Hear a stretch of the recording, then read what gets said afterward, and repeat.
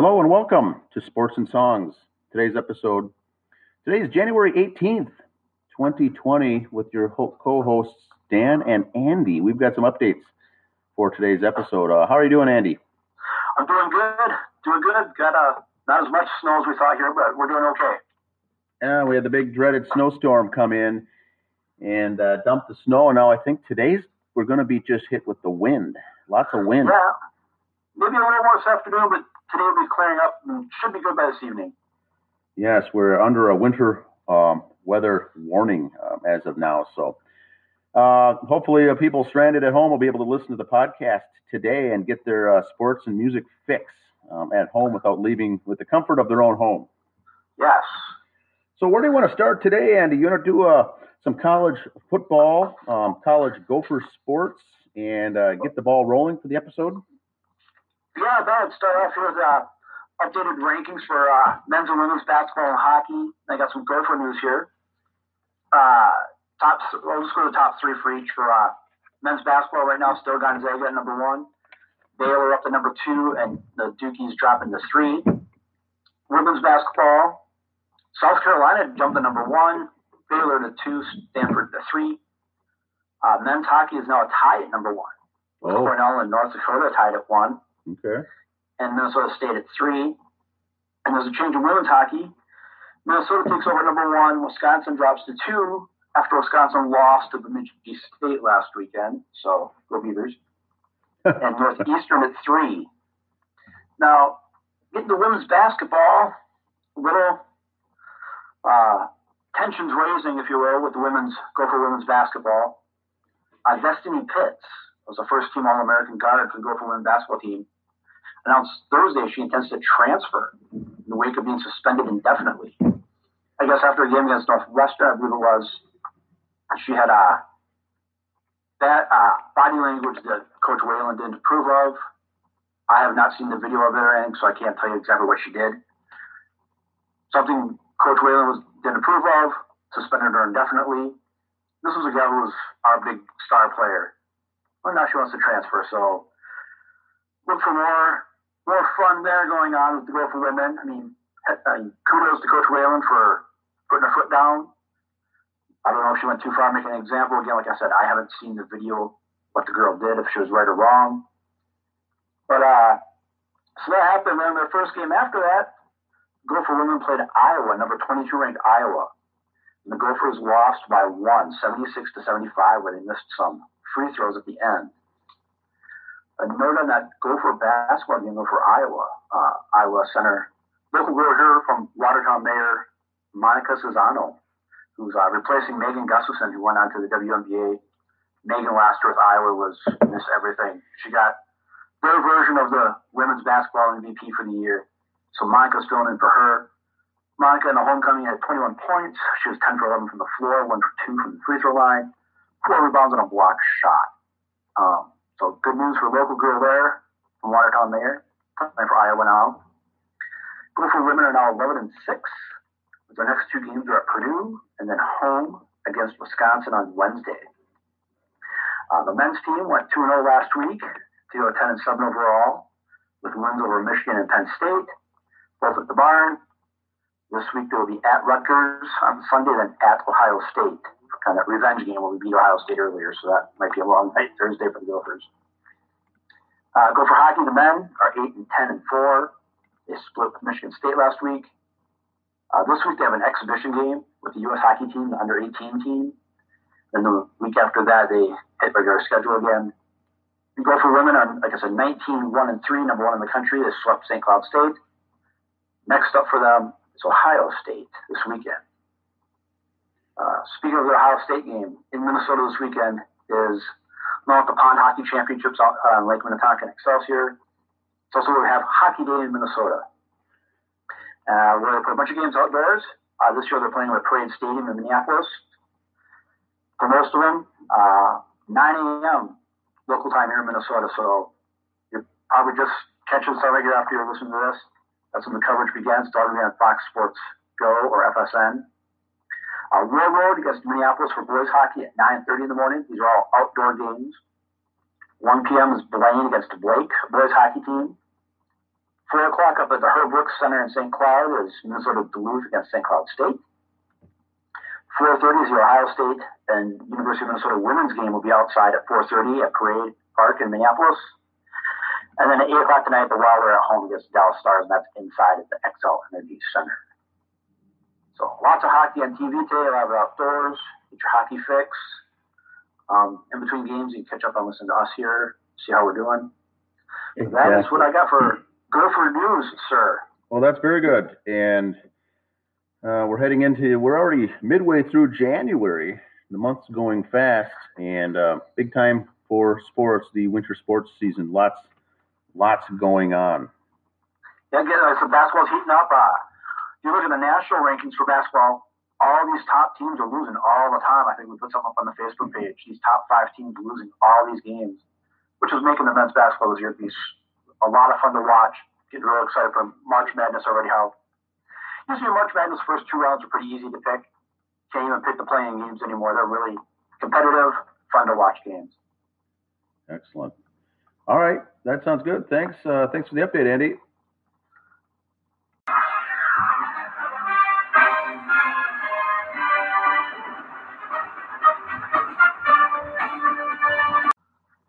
Well, let's get into some football. Let's get into some college football. Last weekend, there was the national championship games with an S, yes, plural. Yep. And so we had the FSC, which is Division I still. And FCS, yep. And the FCS, and then also the Division I national title game, the LSU Clemson game. Which one do you want to cover first? I'm guessing the Bison. And I'm trying not to be biased here, but between the 4 NFL games and 2 college ones, if you saw that Bison game, that had to be the best game ever. It went down to literally the last play of the game. 28-20 victory for the Bison. James Madison was marching down the field. Quarterback throws an interception in the end zone with 7 seconds to go. That was a great from start to finish. That was a great finish. I watched that entire fourth quarter. The first 3 quarters I had it on kind of in the background, but the fourth quarter I watched, and North Dakota State had a two touchdown lead, but James Madison came down that field and scored, and then had a chance at the very end. They were in the red zone with 7 seconds left. Made a pass in the end zone, picked off when the Bison defender jumped the route, picked it off, and basically that ended with 2 seconds left. And then they had a kneel down before everyone stormed the field. But great game. He ran out to about the 10-yard line and slid just to give him plenty of room for the victory formation, and it was pretty exciting. Pretty exciting game. Either way, I mean, if my team lost that way, if it was that close a game, that was a great game to watch. This is a football fan. It was a great game for the Division II football or FCS football to show, hey, look, we could play good games too. So it was a great all-around game. Those 2 brothers from James Madison are fun to watch as well. Yeah. They were clicking up pretty good. They were kind of scaring me in that last drive. I thought they were team up for something there. But now, how about the LSU Clemson big title game last Monday night? Watching that one, I really thought it'd be closer. I don't know if Clemson just wasn't clicking, if LSU was just feeling it. It just seemed like Clemson seemed kind of lost in the second half. Like, not saying the heart wasn't in it, but something was missing. LSU just had that. Okay, both teams are Tigers, I hate to say this, but I had the Tigers that got it. We're going to win this one. So it was not as exciting a game to watch in the second half. First half I thought was pretty good. The second half kind of lulled me a little bit. Well, it's on to the new year. A great game indeed that was. And now we'll get the new recruiting classes, the preseason ranking polls, and all that jazz here for the next fall 2020 season around the corner. And it should be a good one. The Gophers finished with the final ranking poll, I think, right at number 10. I saw one guy was a ESPN or Fox Sports, some kind of post put on. Teams that impressed him the most in the bowl games, and he had the Gophers at number 1. So a lot of people were liking the way the Gophers played in the bowl game. They were fun to watch, exciting to watch, exciting to look forward to. So a lot of teams, I guess, the Gophers are looking at their preseason schedule for the next few years, and a lot of teams want a piece of us now. So we'll get better matchups instead of South Cornhole State somewhere, some Division III school. You can play better games, therefore it helps you in the rankings better on too. I don't know if you followed this, Andy, but there is a end of the bowl season each year. Someone puts together the all college football bowl team from all the games, the best quarterbacks, receivers, and running backs from the bowl season. And our own Gopher receiver, Tyler Johnson, was one of the top 3 receivers mentioned in that all bowl team for the bowl season. What a tremendous numbers that he put up. There's actually a couple of guys in the college have a lot of their all-star games, North-South, Blue-Gray games coming up, Senior Bowl, stuff like that. And the Senior Bowl is a couple of Bison playing in that game. And that's another one of the games where they're the all-star games. And then invite some of the Division II guys in also that are seniors. Because a lot of them don't, like we said last week, a lot of them don't play in the bowl games to avoid injury for their draft pick and everything else. Which is great.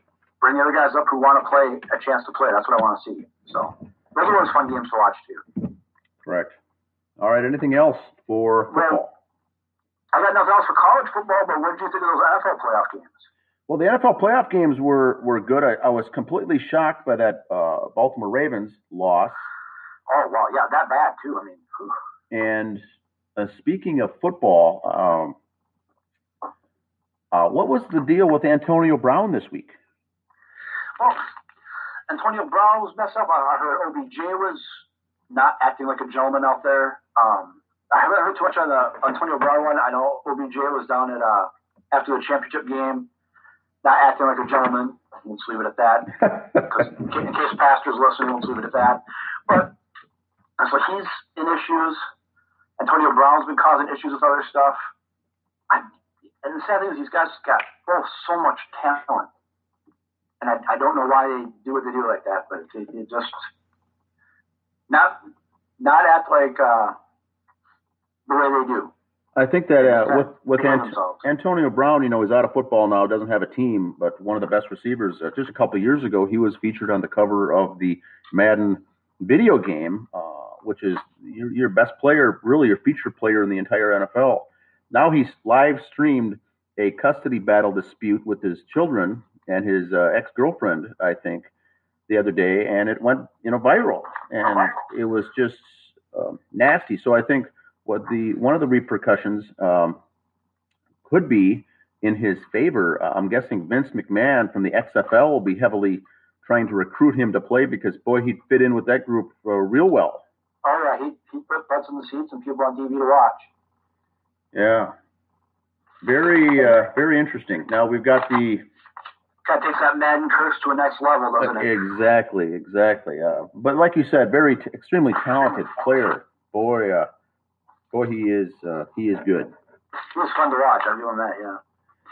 Now I don't have anything on the XFL today, but just to notify the listeners out there that 3 weeks from today, mark your calendars, the season kicks off. Just put that, update your calendars, and the 10-week season officially starts off here in 3 weeks from today. There's no preseason games. There's no exhibition. It kicks off with the regular season. Anything else for college? Not for college or XFL. No, just some previews. I got a couple of coaching changes in the NFL here. Yeah, let's cover that, and then we can get into the NFL. Yep. Playoff projections. All right, great. As we all know, the Vikings offensive coordinator Kevin Stefanski took the job with Cleveland as head coach. And also the Vikings let their defensive coordinators and DB coach both let go. So the Vikings are looking for all their coordinators. They're head coordinators right now. And former Viking offensive coordinator John DeFilippo of Jacksonville. He was here for a year. We let him go. He went to Jacksonville. Let go again. So he's been fired twice in 13 months. But I was looking at the rest of the NFL teams. The Dolphins and the Vikings and the Rams are both looking for offensive and defensive coordinators. And there's about 3 or 4 other offensive coordinator jobs up there, a couple of defensive coordinator jobs up there. But the New York Giants last night signed Jason Garrett as offensive coordinator. Interesting. Former Cowboys coach. So he stays in the division, goes up to the Big Apple. He'll be there with Judge, a rookie coach up there. But I think Jason Garrett would do good with the young quarterback Daniel Jones the Giants have and Saquon Barkley at running back. You get a good receiver. I think Jason Garrett could do things to that offense there as a coordinator. I think that's his best role. Head coach isn't really suited for him, but I think he'd be a tremendous offensive coordinator, and the Giants are lucky to get him, I think. Yeah, and you got a rookie head coach coming in, so you get one of your coordinators who has head coaching experience, kind of help him out a little bit, going, this is how it's done, this is what we got to do, So it's kind of a good hire right there for the Giants, I think. Perfect. Now we've got games coming up here. It's NFL Championship Sunday here on tomorrow. We've got the AFC Championship game, the NFC Championship game. Winners advance to the Super Bowl in 2 weeks. Losers go home. I've got a weather report. Kansas City tomorrow. I was hoping for some snow and some elements, but it's going to be 20 and sunny at Arrowhead Stadium. All right. And they've got the 2 o'clock game. San Francisco's got the 5:40 p.m. game against the Packers. Weather will not be a factor there. It's going to be 55 degrees or something. Yeah, I got for the Chiefs game. That game I'm really looking forward to. The Chiefs with their explosive offense and the Titans with their old college football, run it down your throat type offense. So it should be 2 totally different offenses. It should be fun to watch. And who have you got for? Let's get into our predictions for the ball games. Well, the boys in Vegas have the Chiefs favored by 7 over the Titans, the 53 over under. And my heart wants Tennessee to win. My wallet says Kansas City's going to win. So I think I'll go with my heart though for us. So I'm going to take Tennessee plus the points. And I am backwards there. I want the Chiefs. I'd like to see the Kansas City Chiefs with that team go to the Super Bowl, but I have a gut feeling Tennessee's going to win that ball game 28-26 in a close match. Then in our afternoon game, San Francisco was a 7.5-point favorite against Green Bay. Green Bay has been pulling out of their hat. I mean, they keep getting different receivers. They got one good receiver, one good run back coming through. Everybody complains about Aaron Rodgers' numbers. He's just not taking the chances anymore. He just throws the ball away instead of trying to sneak one in. So, of course, his completion rating is down. Of course, his yards are down. But you know what? So are interceptions. He's not making dumb turnovers, So he's playing smarter football, which I like. The numbers don't show it, which all the analytics are today. They want to see your numbers. I want to see wins. That's the number I want to see. I mean, Tennessee in their 2 games in the playoffs, Tannehill hasn't thrown for 100 yards in a game yet. And they've won both games. So 350 yards and 4 touchdowns isn't going to win the game all the time. Just ask guys from Texas, from the Houston Texans.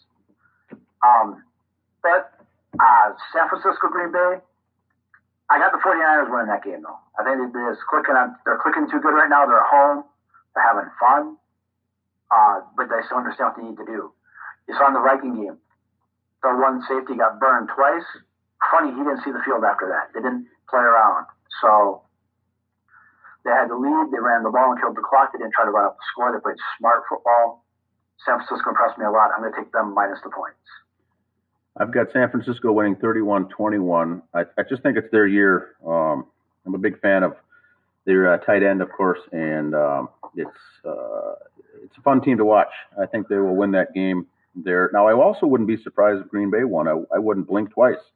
That would be an upset to me, no. But yeah. I think the San Francisco's clicking too good right now. Yeah, I agree. Well, very good. Anything more for NFL or college football, Andy? No, that wraps up for the NFL. Awesome. Perfect. Play ball. Now let's move on to some baseball. Baseball news, Major League Baseball. Big signing for the Twins, Josh Donaldson, to play third base on a 4-year deal, $92 million. It hasn't been announced yet officially on the transaction list, but all the news are covering it. I think the reason for that is that they've got 41 guys in their 40-man roster right now, and they need to make a move. And once they make that move, someone's got to go, and then they will have their 40-man roster ready to go for spring training, I believe. What are your thoughts on Donaldson? I myself like him. I think it's a great fit. I'm not too worried about the pitching. Everyone else I talk to is. But with this lineup, you're going to get home run hitters probably batting in the order 1 through 8 that could have potentially 25 or more home runs in that entire order. So you're saying Byron Buxton at 9 is not going to hit 25 home runs? Well, who's ever at 9 might be hitting 15 home runs. But yes, it's tremendous. One scenario put, Miguel Sano batting in the 7 hole, playing first base. So. And they just signed him to an extension too.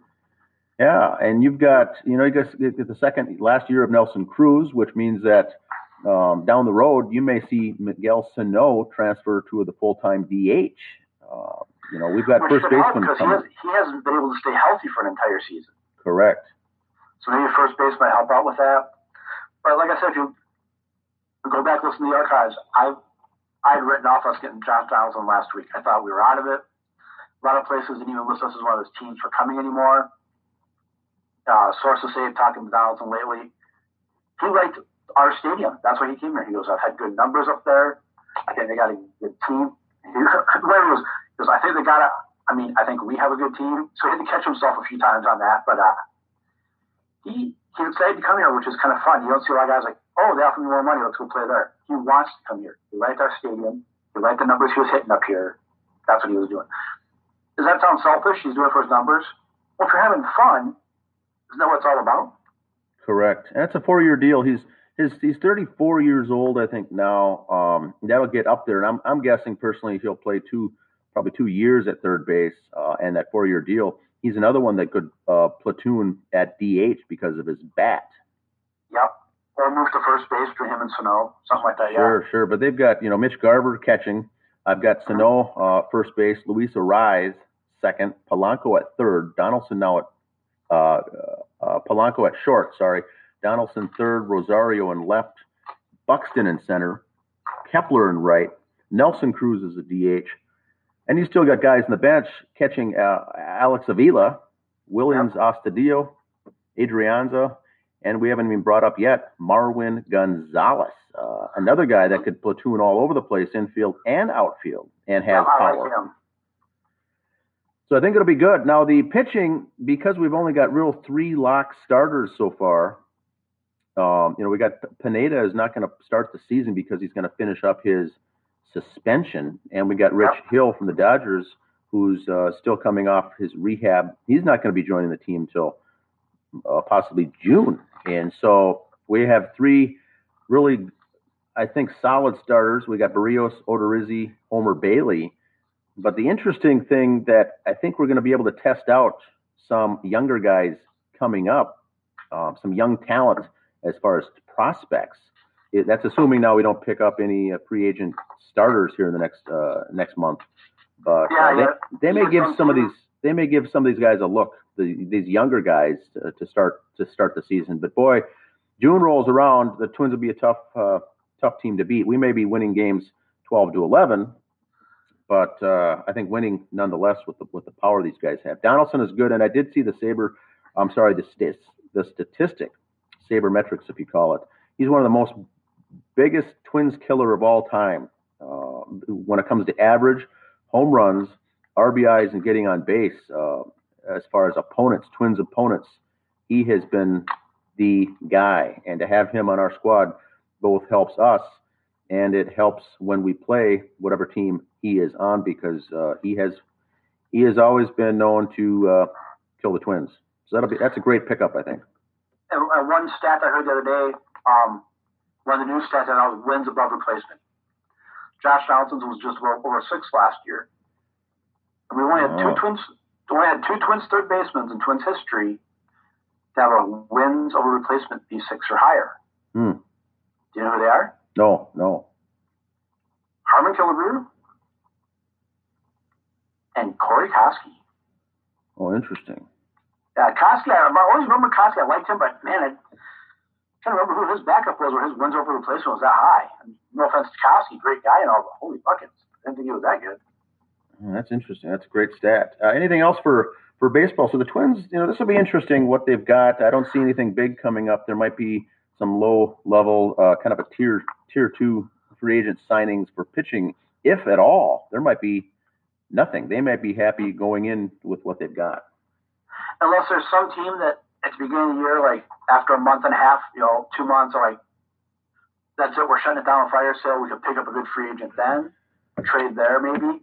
But besides that, I think they'll probably hold steady and Maybe pick up a guy at the trade deadline at the end of the year, but I think they're going to go through the season with who to bring to the dance, unless, like I said, some big name comes up mid-season for some reason. But well, I think what I mentioned earlier is on that 40-man roster. The thing that I didn't mention is, they've got to get rid of someone. And I was looking at that 40-man roster just yesterday, and there's a lot of talent on that group, including guys like Jake Cave and guys coming up as well that are good, solid players. So we could also see not just an outright cut, but a potential trade with one of those guys to get someone in return. Kind of starts folding after 4 to 6 weeks, 8 weeks. We got guys to trade for him. Yeah, because right now it looks, Jake Cave could be starting the year in AAA, and he is a major league player in my opinion, a lower end major league player, but I don't see him in the minor leagues at all. And you got Gonzalez and Adrianza and Astudillo. So lots of interesting things. I will be excited to see what we deal with that last player to get rid of or cut or trade, because I think they've got to make that decision here in the next couple of days. Do they not? Yeah, pitchers and catchers report in a month, so less than a month, 3 weeks. So you got so many tickets to send down there for guys, that you can bring up. So if you cut now, that makes it a lot easier at spring training. And then the word still is potentially an Eddie Rosario trade, with his stock being the highest it's probably going to be. I'd rather not see this happen, but boy, we could get someone in return of him, because we do have outfielders coming up. We've got Luke Raley coming up. We got, like I mentioned, Jake Cave, some other guys. Alex Kirilloff is still there as some of these top prospects. I liked Jake Cave last year. He had some at-bats at the end there, and I liked him a lot. He did. Yeah, he's coming into his own. So a lot of potential there. So that'll be interesting to watch. Anything else before we get into the scandal baseball? Anything else that you've got for local Twins? Not for the local club. I just know I was looking at the Gopher baseball schedule coming up here. They start coming up. They will have just over a dozen games at U.S. Bank Stadium. Okay. Coming up. They'll put a lot of games down south to start with, Arizona and Oklahoma and that. Then have a good dozen games up here in February at U.S. Bank Stadium, where they start playing outside at Seabird. So that should be kind of fun. If you want to go see some indoor baseball, as you're watching the spring training games down for the Twins, you want to go see some good college ball inside at Bank. They'll have those games there too. I didn't see any ticket prices. I didn't see ticket prices, but I don't think they could be that much.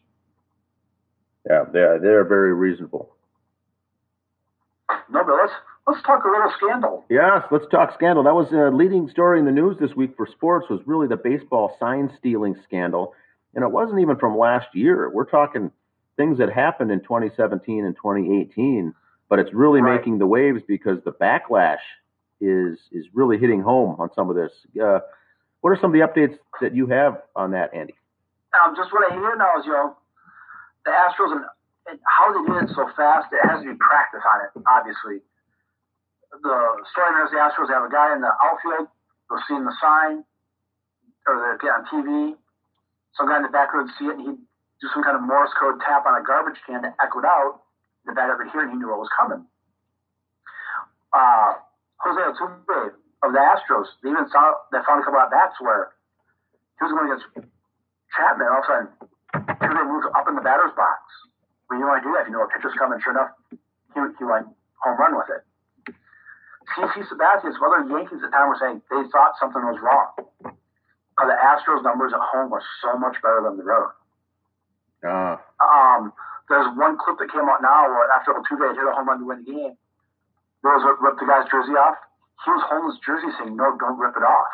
And then he ran straight to the dugout afterwards because they're saying he had something in his, like a chip or a microphone in his jersey, where that's where he heard the beep of what the pitch was coming.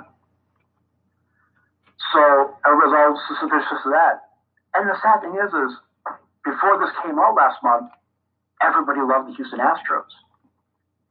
Correct. Because they were such a great team, because they did what a lot of other teams did. A few years ago, they blew it up. They basically called up their AAA team for a couple of years, lost 100 games a few years in a row, but they turned it around. A.J. Hinch, great manager. But the Astros have always been tagged as having the cheater and that mentality in a way. they had back in the 80s when Roger Craig was manager, he used to manage for the San Francisco Giants as a pitching coach.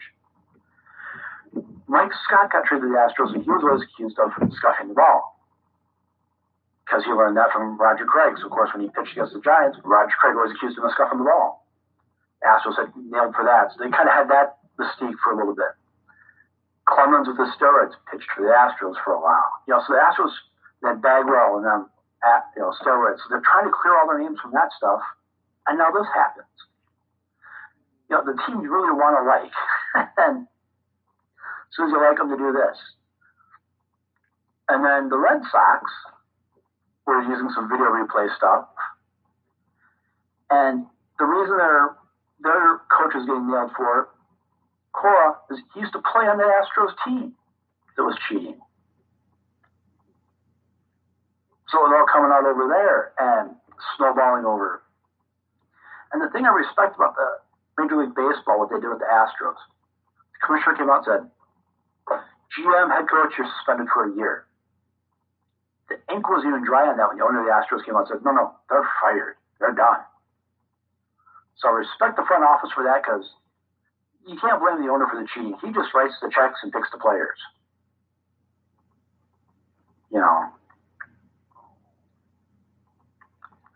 But now for the listeners out there that aren't really aware of this, Andy, is this stealing signs? This is the signs giving the catcher giving the pitcher the signs for the pitch.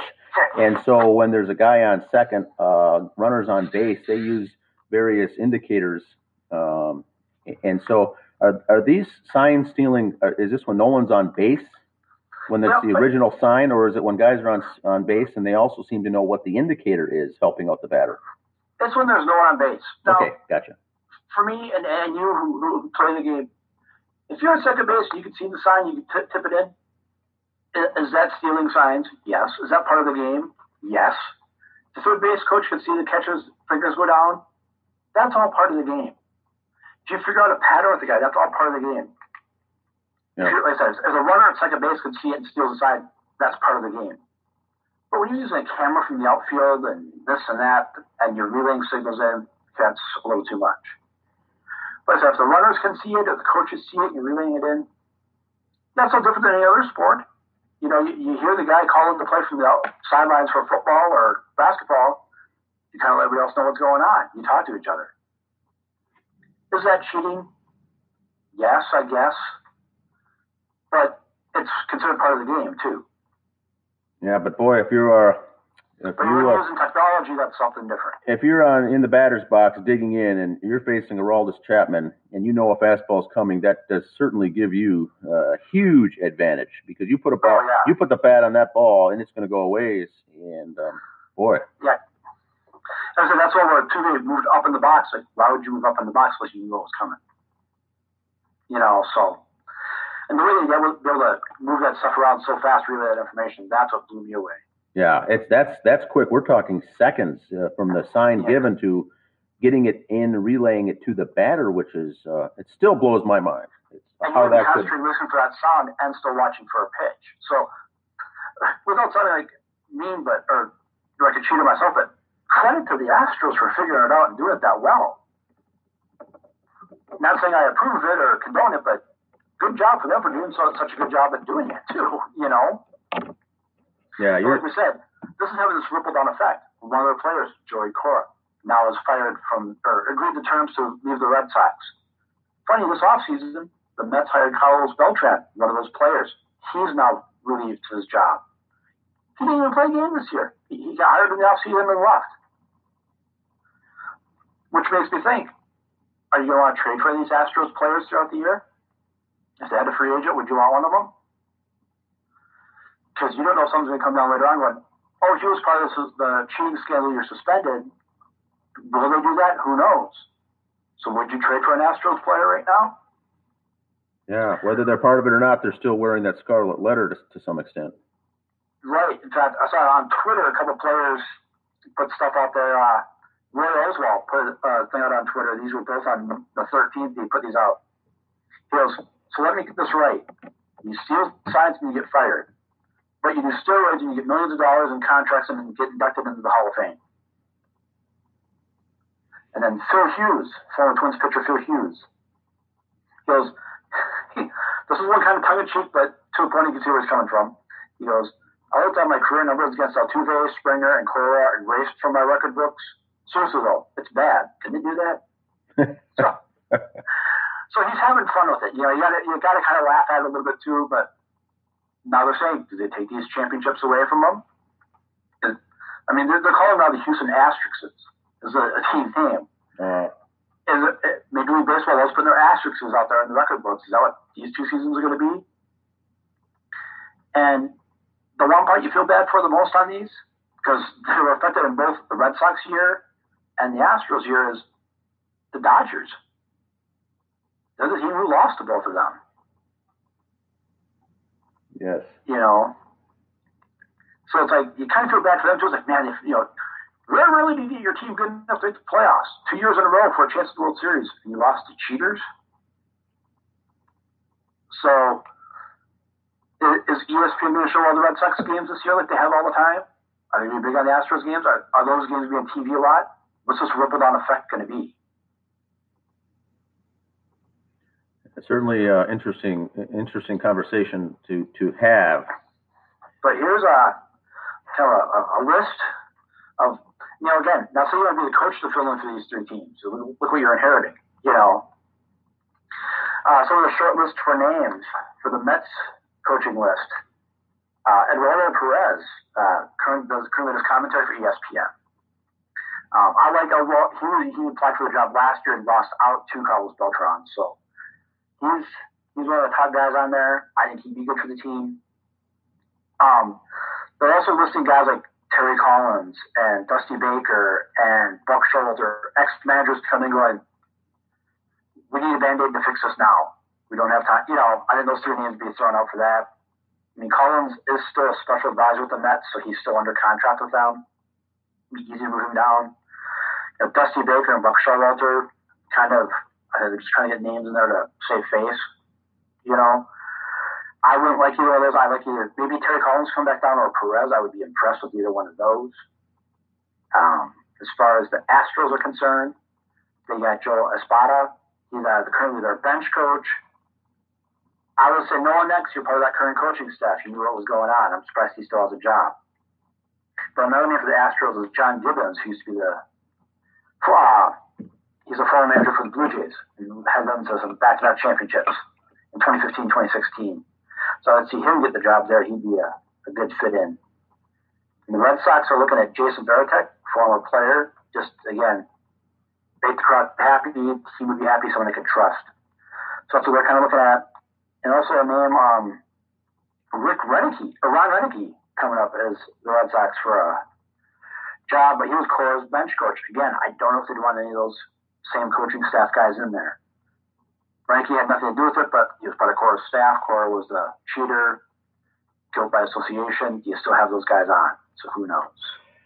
Andy, do they ever penalize or go after the person conspiring to do this? The actual person, do they get fired? Who's calling in what the sign is on the outfield with the binoculars? Why don't they address it that way and go after the actual people stealing the signs? I think that's what they're trying to narrow down, is who exactly was doing it. Was it a group effort? Was it the whole team had to be involved in it, obviously, or was it just 3 players doing it? I think that's what they're trying to figure out first. Altuve's name has come out. We'll see all these other guys, and every other names are named. Beltran and Cora, because apparently it was Cora's idea, or he was one of the brain trusts behind it when the Astros did it. And same with Beltran, he had something to do with it. A lot of those players that had something to do with it now gone, so these guys are all cleared. Don't know. Yeah, it's interesting. It's just interesting that all we hear in the news is the players or the coaches, but we don't hear anything about the actual people doing this, actually doing the stealing of the signs. Someone's doing it, right. Whether it's a camera operator or someone with binoculars, or us. It is actually the person that is actually doing that yet we never hear about those individuals. I think because they're not the actual players, they're doing it under direction of the general manager or the coach. That's why those 2 got fined and fired. Okay. Unlike Belichick, who just had to write a check. I mean, the Patriots will deflate it. let's suspend Tom Brady 4 games at the beginning of the year. To me, I thought that was wrong because now he'll just be that much healthier and fresher at the end of the season. You cheat in the playoffs, you should be suspended from the playoffs. So, do you just make the Astros not playoff eligible? Well, it's like they used to do that in college football, but if you're not playoff eligible in Major League Baseball, what kind of team and performance are you going to really put out there? How are you going to affect the records then? Correct. So you can't really do that in pro sports. Do you suspend a lot of players? Okay, great. But you're hurting everybody else now. Okay, Astros, your players are all suspended for 90 days. If you take a third of their team down for 90 days, that's a 10-80 record right there. You just give wins to everybody else they're playing. Hey, wait, I played them late in the year. Why am I not getting the easy schedule, the easy lineup? So you got to be careful on that too, So that's why I think money in draft picks. I know the Astros lost a lot of draft picks. That's basically where you're going to have to hurt them the most. Very interesting. Anything else on the cheating scandal, Andy? No, but every day more and more stuff's coming up. I know we'll be posting stories on our Facebook page, so you can follow that throughout the week to see any more exciting news, any more coaching changes and stuff like that. Awesome. Great. Well, let's move on to the music section of the segment of the show. And so, what's your album of the week this week, sir? Well, my album, what I've been listening to this week was an album by Cinderella called "Long Cold Winter." I thought it would be fitting because of the snow we've been getting, but this was a May 1988 release from the rock/glam band Cinderella. Did you like that one? Correct? Yes, that's one of my favorite ones. Big Tom Kiefer guy. Yes. Well, the track listing was starting off. The album was Bad Seamstress Blues / Falling Apart at the Seams. Very good. They went really more into the blues on this album. Their original studio album was Night Songs, and this was their second studio album, and it was released on Mercury Records, 43 minutes and 51 seconds in length. Night Songs was released in 86, Long Cold Winter in 88, and then subsequently it was Heartbreak Station. But this record reached number 10 in the U.S., ended up going triple platinum. And the thing I liked about this album myself is that they got into more of a blues rock-oriented direction, very similar to early 70s Rolling Stones, Aerosmith, Humble Pie, Deep Purple, and Bad Company. Kind of a feel to it with those types of bands. They did have four singles. They had 4 singles, Don't Know What You've Got Till It's Gone, and The Last Mile, Coming Home, and Gypsy Road. They had some other songs on there that I liked as well. Fire and Ice, If You Don't Like It, Second Wind, and of course, Long Cold Winter. But that was some good album, good music there. They had Tom Kiefer, guitar, lead singer. I've always liked him. Jeff LaBar on guitar. Bass was Eric Brittingham, and drums for the tour was Fred Coury. He was credited on the album as the drummer, but didn't actually play in any of the songs in the recording studio. That was done by Joseph Starnes, Cozy Powell, and Denny Carmassi. Actually laid down the tracks for the album, and then Fred Coury came in for the actual tour. So he was still credited on the album as being the drummer, and he actually wasn't. Eric Brittingham, you still hear his name out there. He fills in with other bands every now and then. So I've heard him filling on some other things. And Jeff LaBar, follow him on Instagram and stuff like that. He's gotten into, his son plays in a band. They're pretty good. And he's into baking and chef work now. So he's kind of just gotten away from the music scene, enjoying life on his kids' band. And like I said, Eric Brittingham, you can find him touring with Bret Michaels once in a while on bass. So interesting. And these guys also came out of Pennsylvania area, Philadelphia type of location. And I did some research here on Tom Kiefer for the listening audience out there. He has a good story, but I'll read this here from the Wikipedia page. Tom Kiefer grew up in a musical family, began playing guitar at a young age. Kiefer soon fell in love with the blues and was heavily influenced by this kind of music. Kiefer joined his first rock band while in junior high school. He soon learned to play the electric guitar. but the young musician struggled with drug and alcohol abuse in high school and even considered dropping out of school to pursue a music career. But his mother came into play. His mother bribed her son to stay in school by promising him a Gibson Les Paul guitar upon graduation. Well, that was all what he needed, the motivation. Graduated and then received his coveted instrument. After graduating, Kiefer played in such bands as Saints in Hell, Telepath, and Diamonds. But I like his style, his music, his voice, his vocal cords. He's struggled recently actually having surgery on his left vocal cord over the last couple of decades, really giving him trouble, but he does have a distinct voice. Cinderella was originally discovered by Gene Simmons of Kiss, who unsuccessfully attempted to get the band signed. But then Bon Jovi in 1985, their A&R manager, went to a show at the Empire Rock Club in Philadelphia and says, we need to get Tom Kiefer and Cinderella signed. And so that's how they got out there. They were in Philadelphia, did really well. Tom Kiefer's wife, Emily, at the time, he had married her in 1987. She, a little known fact, trivia question here, she actually designed the band's unique logo. Yeah, in fact, Tom Kiefer just had a second solo album, Rise, come out, his first one. Took him 10 years to recorded himself because of just, it took him that long to get his vocals back. And so, yeah, you can't tell today listening to him that he had all those issues with it, but yeah, he's still sounding good. Now, that's all I've got for my album of the week. That it was still very good, very bluesy, but I did pick it here because of this winter snowstorm that we're dealing with. Long, Cold Winter by Cinderella. Always a great one to throw in with some great tracks by a great band. It's actually very underrated, underappreciated band. Yeah, they're always kind of the other one. You know, oh, what's your four favorite bands? And you have four bands. Oh yeah, and Cinderella would be my other one. You know, or three. Oh, and Cinderella. They're always kind of other mention all the time. Now, also on music, I wanted to let listeners know that the Rock and Roll Hall of Fame inductees were announced on Wednesday, and here are the inductees to the 35th annual class of inductees. Six were inducted. The Depeche Mode, the Doobie Brothers, Whitney Houston, Nine Inch Nails, the Notorious Big, B.I.G., and T-Rex. So this is where we run into issues, and I'm not sure if you agree with me or not on this one, but the Rock and Roll Hall of Fame, I have an issue with Whitney Houston being inducted. I've got an issue with Notorious Big. That's a Brooklyn-based rapper. And so my question is, I brought this up on Facebook because I do this every year. I usually don't like the ones that are in, and of course the bands that don't get included are the ones that are really deserving. This year we had Thin Lizzy, Soundgarden, and Judas Priest all not make the cut, which should be and should have been in the Hall of Fame many years ago.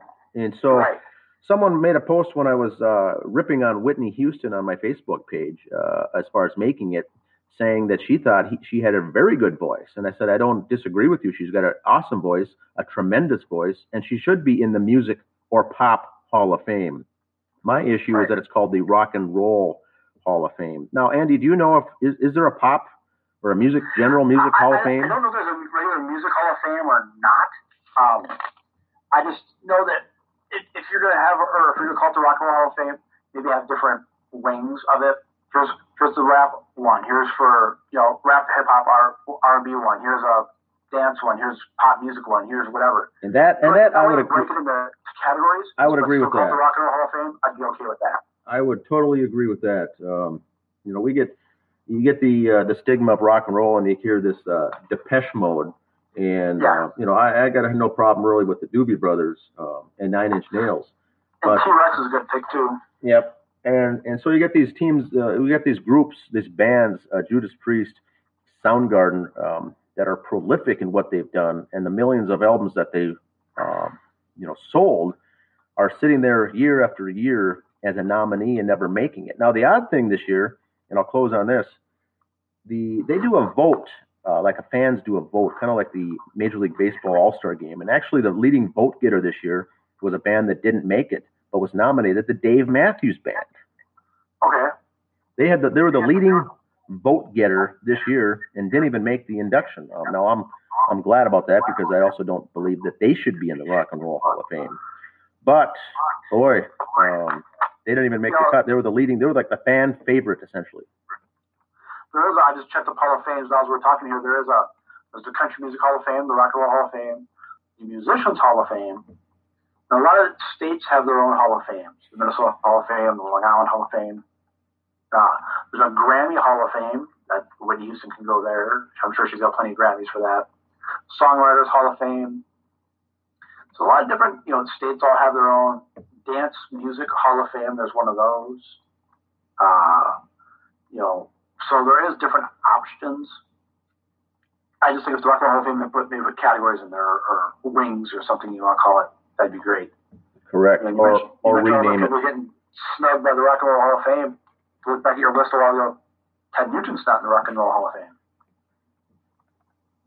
Correct. And not that he deserves it, but he should be for sure a nominee or a nomination. Yeah. And then see how the fan votes after that. But the long career that he's had spanning 4 decades. But it's interesting nonetheless. Hall of Famers, I have some news and birthdays for the week. Yes. All right, we'll start out. January 12th, 2013, Black Sabbath, complete with their newly reunited original frontman Ozzy Osbourne, announced the upcoming release of their album 13, the first Black Sabbath album in 18 years. 1969, January 12th, Led Zeppelin's self-titled debut album came out in America, was released. One of the best. I remember this is 1984, January 13th, unless you're 14 years old, just kind of getting music. MTV was big, had MTV and everything else.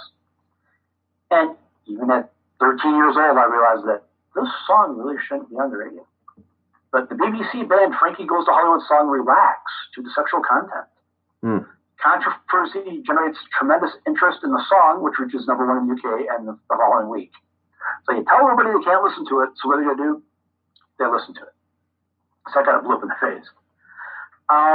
January 15th, 1974, Brownsville Station's Smoking in the Boys' Room goes certified gold, which is 500,000 copies.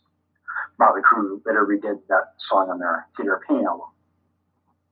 January 16th, 2019, at the Forum in Los Angeles, surviving members of Soundgarden for their first show together since Chris Cornell's passing as part of a star-studded I Am the Highway, a tribute to Chris Cornell concert. And then January 18th of 2016, Glenn Frey of the Eagles passed away. But now for birthdays, this week for birthdays was a lot of people who didn't go by their birth names. So we'll see if you can get some of these. A lot of them are pretty obvious. 1965, January 12th, Robert Cummings of Hanover, Massachusetts was born. Do you know who Robert Cummings is? Better known as Seal? Better known as Rob Zombie. Not even close, sir. Big difference there between the two. One has hair, one doesn't. We'll go with that. But that was Rob Zombie's birthday, and he works as a production assistant. He got his start as a production assistant for the popular children's series Pee-wee's Playhouse before forming the band White Zombie. Wow. January 14th, 1969, Dave Grohl of Nirvana and the Foo Fighters was born in Warren, Ohio. Yeah. 1968, James Todd Smith in Bay, New York was born. You know who James Todd Smith is better known as? Boy, no. His stage name is Ladies Love Cool James or LL Cool J. Okay. LL Cool J, nice. Yeah, Ladies Love Cool James, yes. 1971, January 17th, Robert James Ritchie was born in Romeo, Michigan. They're known as Kid Rock. Okay. A personal favorite of mine, born 1959, January 17th, Susanna Hobbs of the Bangles was born. Perfect. And that's birthdays and music history for the week. Excellent. Well, that's very good, and we encourage the listeners to the show to submit requests, leave comments below, and we'll get to those. We had one request finally on the Facebook page I saw. They're starting to pile in. Yes, we got a Stone Temple Pilots request for a musical review, and we'll certainly consider that for a future broadcast. Thanks again for that request. At a next board meeting, we'll have to bring that up at the staff meeting and get it approved. Perfect. Well, have a good rest of the have a good week, Andy, and good luck with those. Watching the games on Sunday, the championship series, the championship games, AFC, NFC Sunday. It's called Championship Sunday, and once again, those games are 2:00 and 5:40. When did they change it? So a few years ago, it used to be one game Saturday, one game Sunday. I think that was many years ago, actually. I liked it better. It was one game each day. Correct. But yeah, now they load it up and do everything on a full day on a Sunday, and then have 4 hours of pregame show, so it eats up your whole day. Yes. So with no pro football today, no college football today, great day to go in the archives and check out all the other shows and listen to them. Sounds good. All right. Have a good week. You too. Talk to you later. Thanks.